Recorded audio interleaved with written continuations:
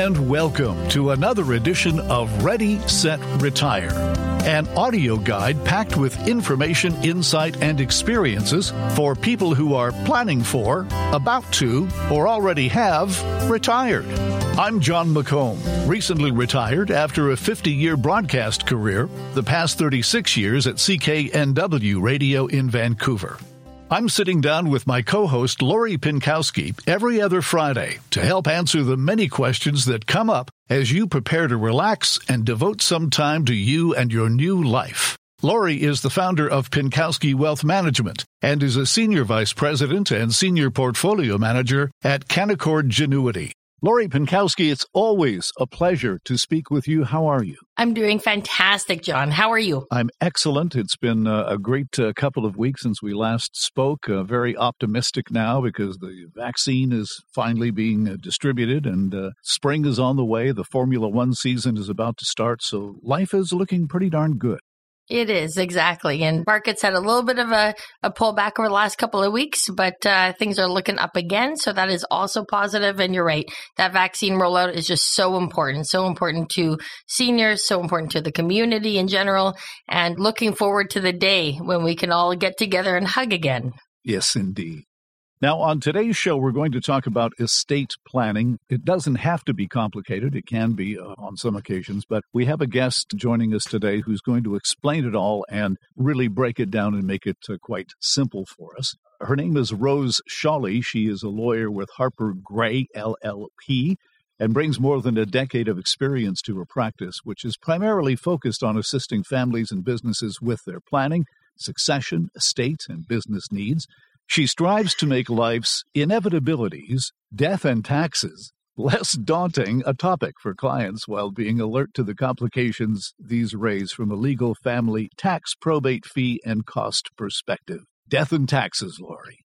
Death and taxes, two things that are guaranteed in life, as they say. Well, Rose can help with one of those for sure.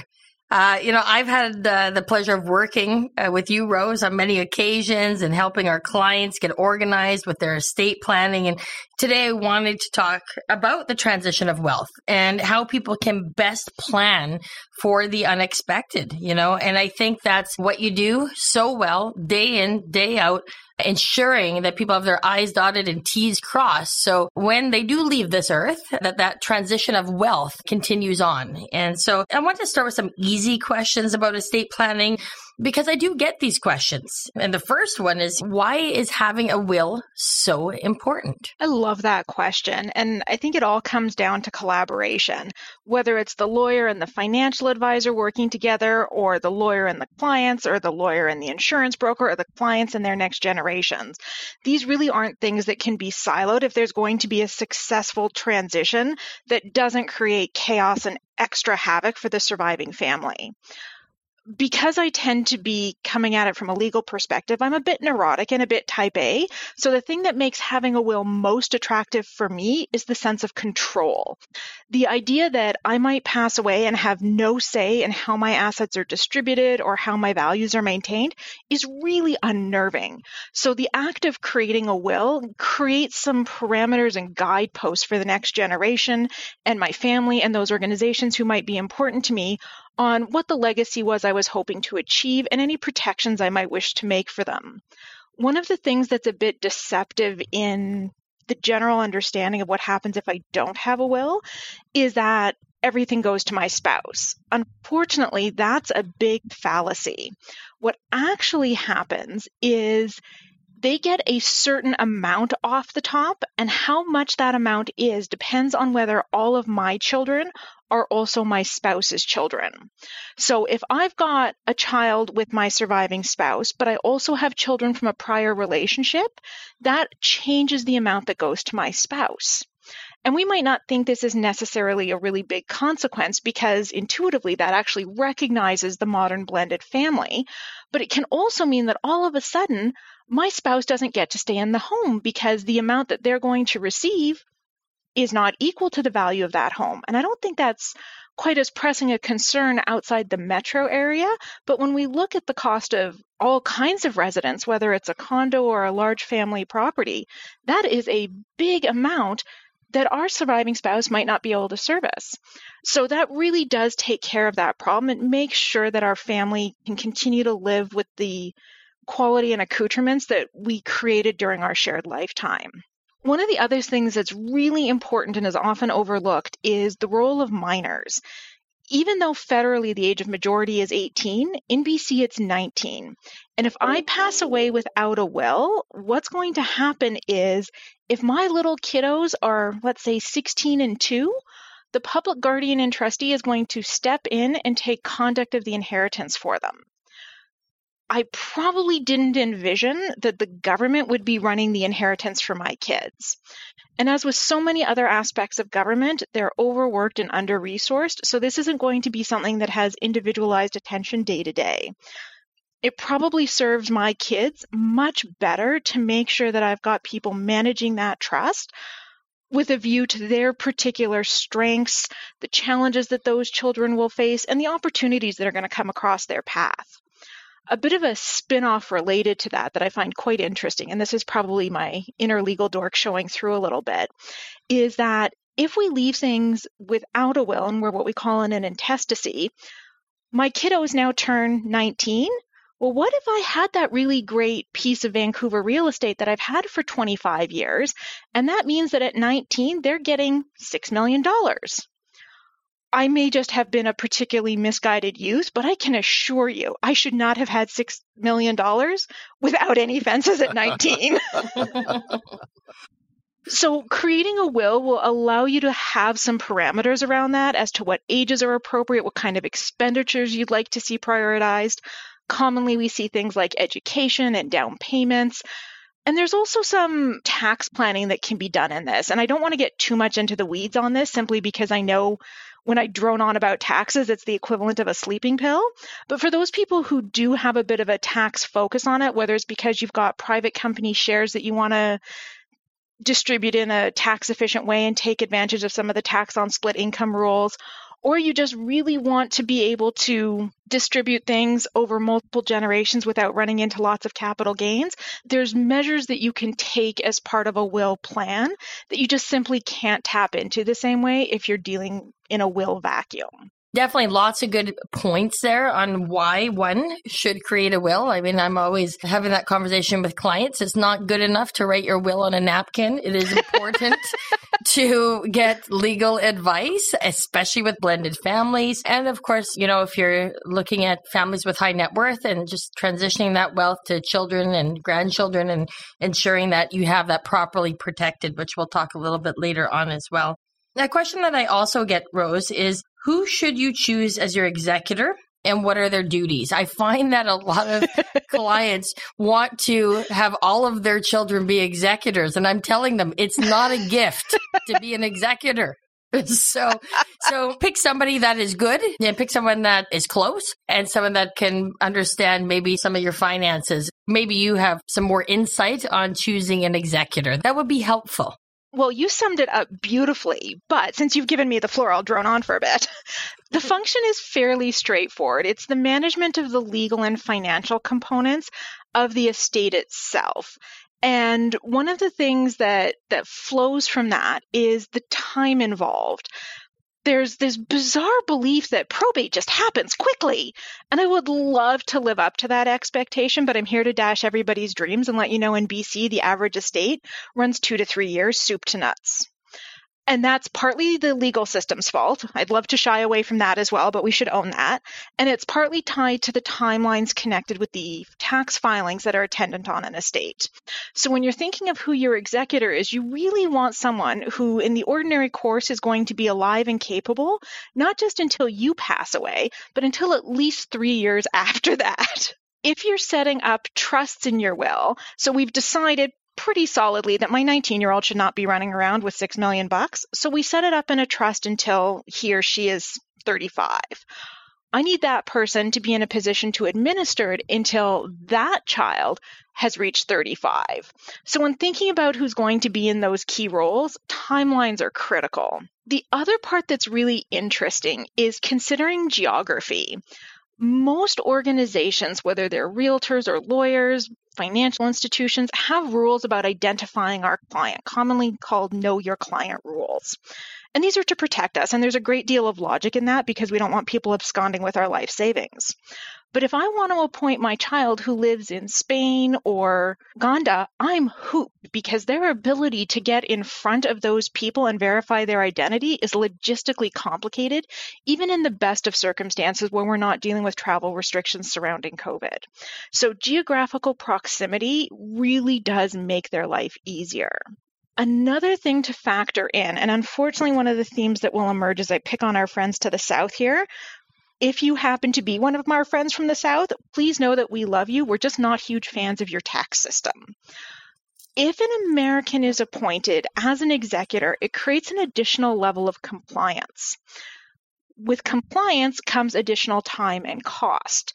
And one of the things that's particularly onerous about the U.S. tax regime is that compliance, there's some extra time, there's some extra cost, but what's genuinely beastly are the penalties and interest for non-compliance. And it gets a little bit complicated when you're trying to spot Americans. It's kind of the 21st century version of Where's Waldo? You ask someone if they're an American and they say no.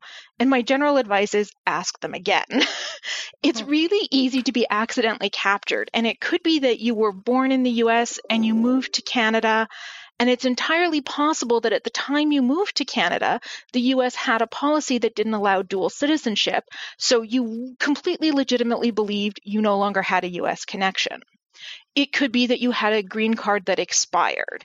Expiration typically ends your obligations as far as work and other attendant matters you might have had with your employer, and it ends the U.S. obligations to you, but it doesn't actually end your tax obligations. There is a formal surrender process. So for those people who formally surrendered their green card, they're generally tickety-boo, which of course is the technical legal term. But on a more practical level, it's really easy to be what I tend to refer to as an accidental American. And perhaps the most insidious is I have a parent who was born in the U.S. and they moved here when they were 22, and I may not know it, but I might be American. I've never triggered my citizenship. I've never taken out a social security number. And now my friend has appointed me as an executor in her will. Little does she know that not only am I an American with potential complications, but I've now downloaded some of those complications onto her estate. So Americans, while they seem like a really easy question, there are layers to it, and it's a good conversation people should have with whoever they're considering. Let's talk about powers of attorney, because my wife and I are just going through the will process. And tell me about what the power of attorney means and just how much power the person who is named has over your financial matters and over any health matters. Well, not to give unsolicited legal advice on your personal circumstances, but if you name your spouse and she names you, you really don't want to irritate each other too much. That document is going to confer a lot of power. I that earlier. Powers of attorney are perhaps the most important document in the planning regime in BC. And the reason they're so critical is that it doesn't default to my next of kin. If I lose my marbles, and jury's out whether that ship has sailed, it's not my spouse who can deal with my banking or sell my real estate. And what gets particularly misleading is, let's say I've got my house registered jointly with my spouse. If I don't have a power of attorney, that joint registration isn't going to allow my spouse to sell the property. It's not going to allow my spouse to refinance it when it comes due. My power of attorney is the mechanism for that. And in the absence of it, somebody has to go to the court and request that someone be appointed to handle my affairs. And that's called a committeeship order. The powers that can be granted run an entire spectrum. And how broad they should be really depend on each individual's circumstances and to some extent how trustworthy the person being appointed is. Now, I'll give you the standard puffy statement that you shouldn't appoint someone you don't trust in this role. You think? These are big financial decisions. This is not rocket science. But it's actually a really big demand. Not everybody has someone in their life who really is sufficiently trustworthy. And trustworthiness is a bit of a slippery concept because sometimes we trust people as far as moral and ethical character, but they could not balance a checkbook to save their souls. They are dreck with record keeping, and all kinds of things will slip through the cracks because of that. So how you gauge that really is going to depend on the people someone is considering appointing in this pivotal role. One of the corollaries to that, because we don't like to make anything too simple in the legal world, is that you also need to consider some of the same factors that you would consider in selecting an executor. Again, poor Americans get picked on, and appointing them in these roles creates some additional complications. But just as importantly, we need to consider the longevity of the person we're appointing. If I want to appoint a parent as my attorney, in the ordinary course, they're not going to be alive and capable to administer this if I'm incapable. And that's not to say that they shouldn't be appointed. They may be the person who is most trusted. But it means it's important to have an alternate if they can't act in that role. One of the things that's a really excellent tool and that there's often trepidation in exploring is the use of a professional trust company. My personal take, and it's really important to be clear that this is my personal belief, this is not a strong legal principle by any stretch, is that it is much more advantageous to appoint a professional trust company than a professional advisor and appoint them to be in that role. So if I'm someone's lawyer and a client asks me, can they appoint me as their executor? My typical response is no. I'm not regulated for that. I don't have special insurance for that. Trust companies have that. So you're actually going to be getting the best service from someone whose sole job is to do this. And the reason there's so much trepidation in hiring trust companies is that they're going to charge for these services. But I think that trepidation is often misplaced because it's not generally well known that any person who acts as an executor can charge those fees for acting.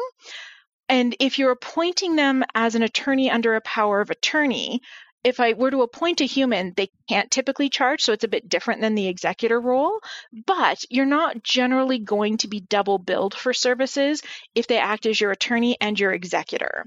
So you'll have people delivering quality services who are regulated, who are insured, and who are highly skilled in this, and whose only interest is to look out for your well-being. And that's a pretty great protection to have in place.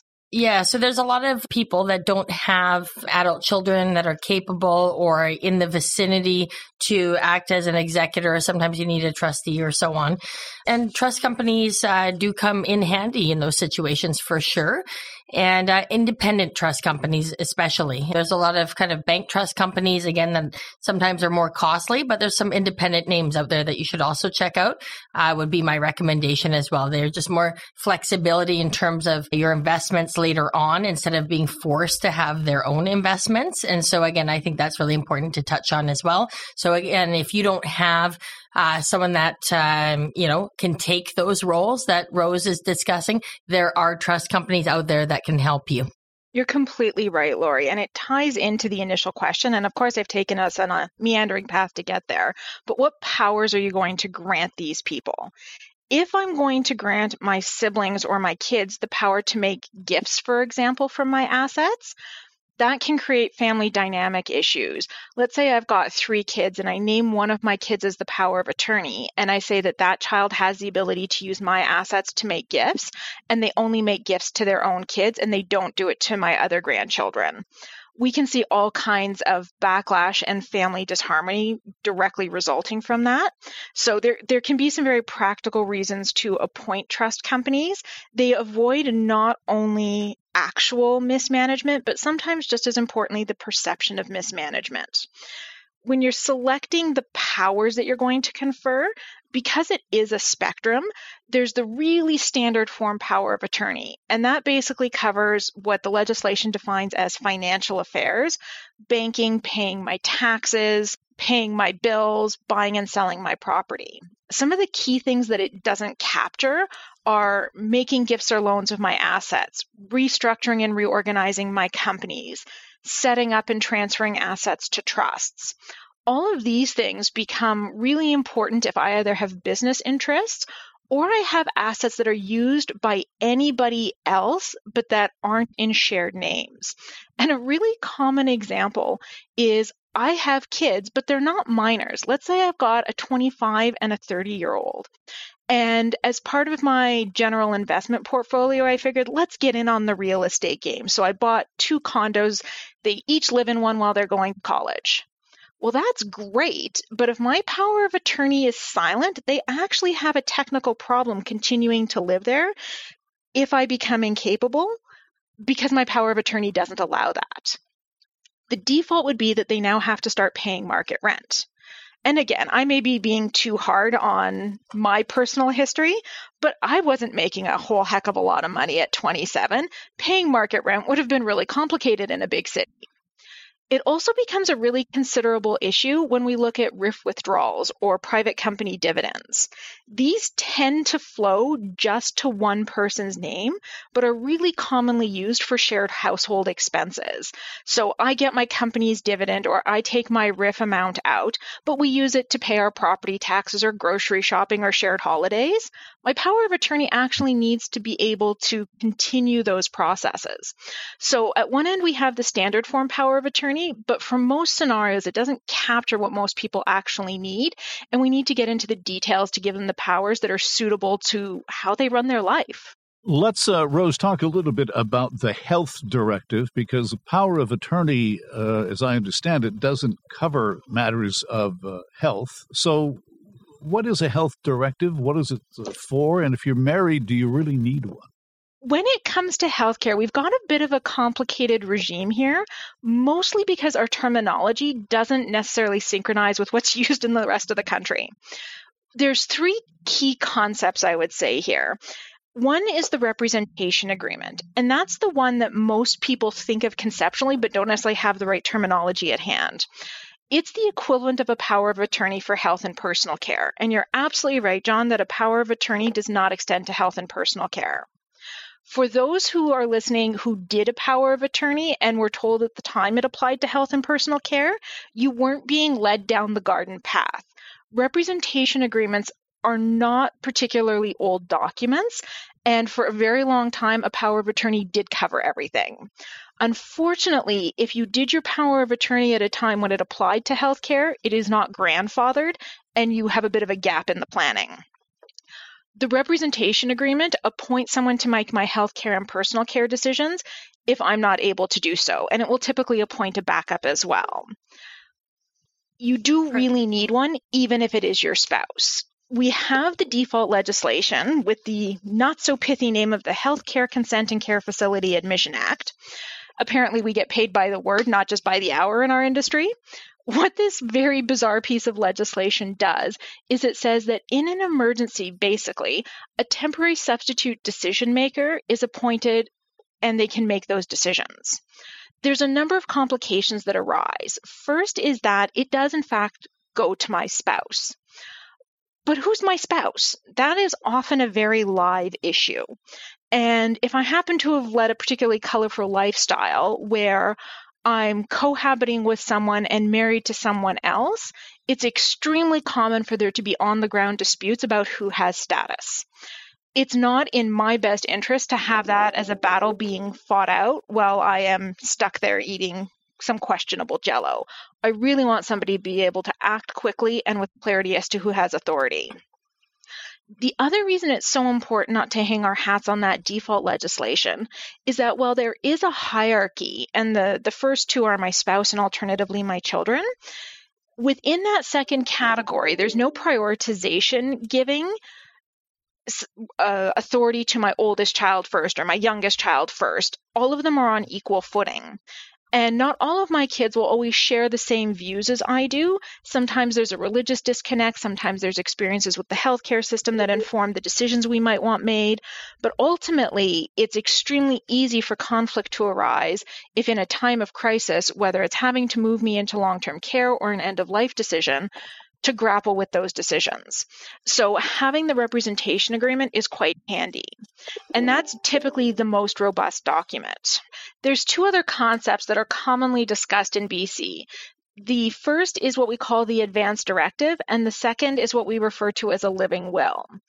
Living will is a really commonly thrown around term, and I think we mostly get it from US TV. Life is not as exciting as they make it, and a living will is not a legally binding document. To your point earlier, it's kind of like writing it on a cocktail napkin. So I certainly wouldn't suggest spending big bucks on it because you're not going to get a lot of return on value. An advance directive is just a unilateral statement of my healthcare wishes, and there are circumstances where it does suit people's needs very well, but by and large, because it doesn't appoint someone who has the right to advocate on your behalf, it's rarely as powerful and flexible as having that representation agreement where someone is actually being given that decision-making power. And that is the snapshot of healthcare decisions in BC in the event of incapability.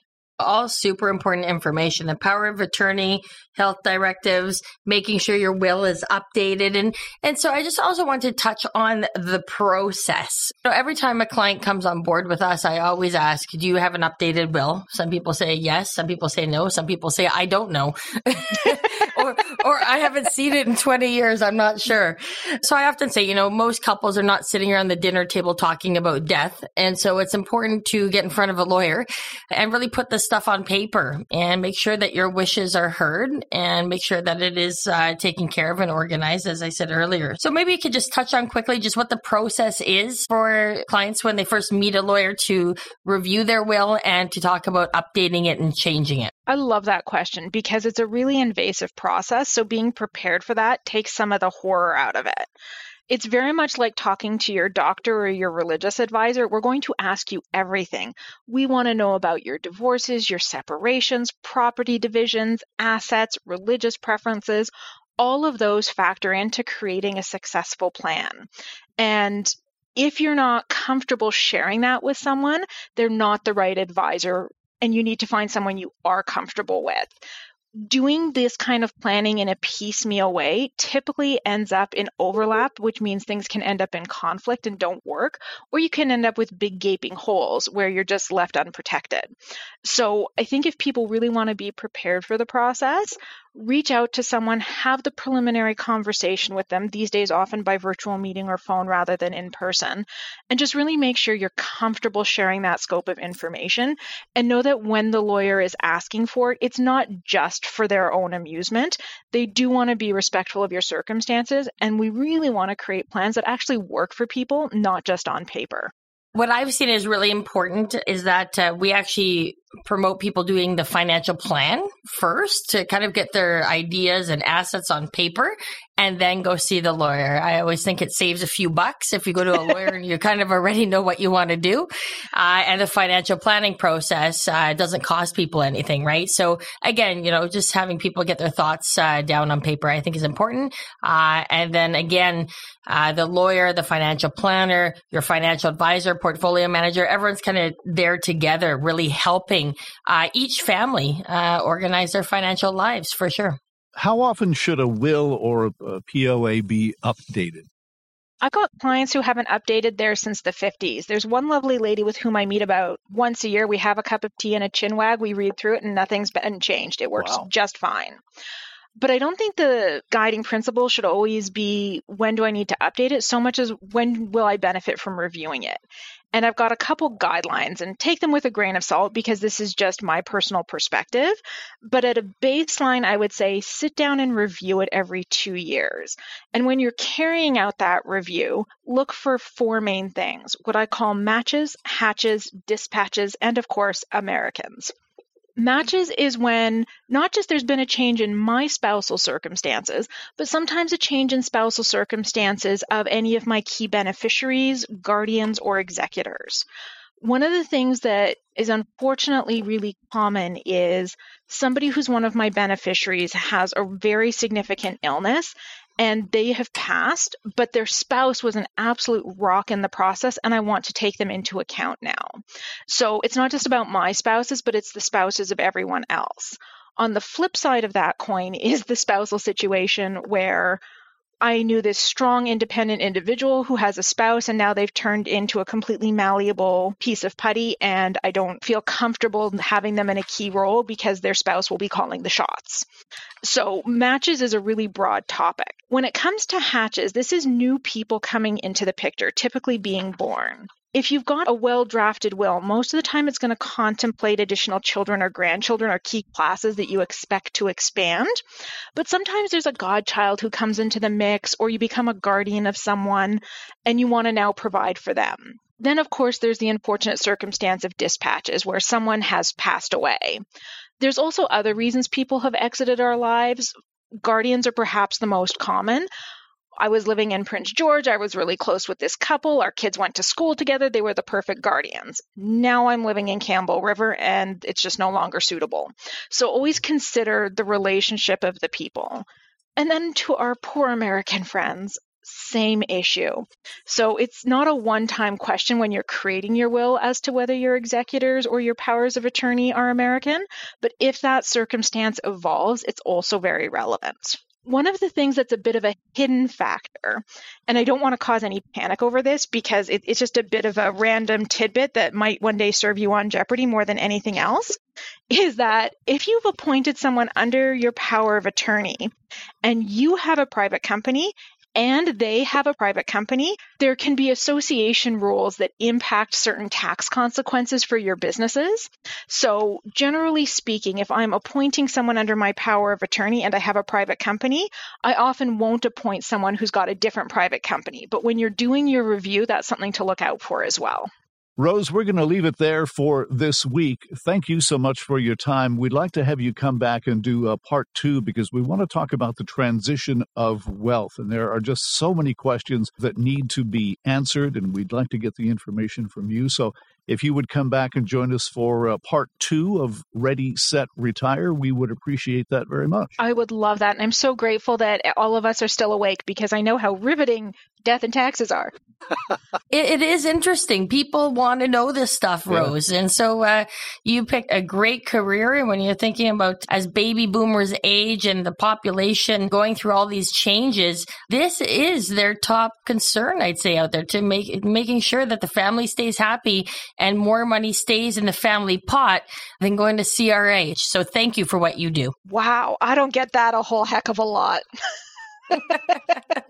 I only speak the truth, so there you go. There you go. So we're going to do part 2 in a couple of weeks. Rose will rejoin us. Rose Shawlee, a lawyer with Harper Gray. If you have any questions in the meantime, 604-895-2825, or you can email Rose at rshawlee, SHAWLEE, at harpergray.com. And we will be back in a couple of weeks with part 2 with Rose and Lori. And me, I'm John McComb, here on Ready, Set, Retire. If you want more information or have any questions, please don't hesitate to call Lori and her team at Pinkowski Wealth Management. 604-695-LORI. 604-695-5674. For Lori Pinkowski, I'm John McComb. Thanks for listening, and we'll see you next time on Ready, Set, Retire.